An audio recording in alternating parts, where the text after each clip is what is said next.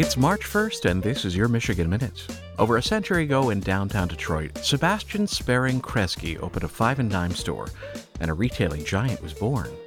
After looking for new ventures on this day in 1962, the S.S. Kresge Company opened the very first K-Mart in Garden City, Michigan.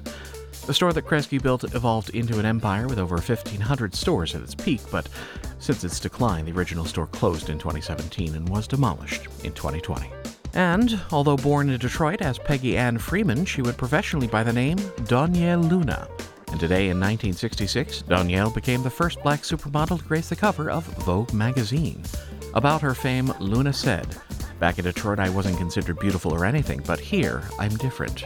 They were looking for a brand new kind of model, a girl who is beautiful like you've never seen before."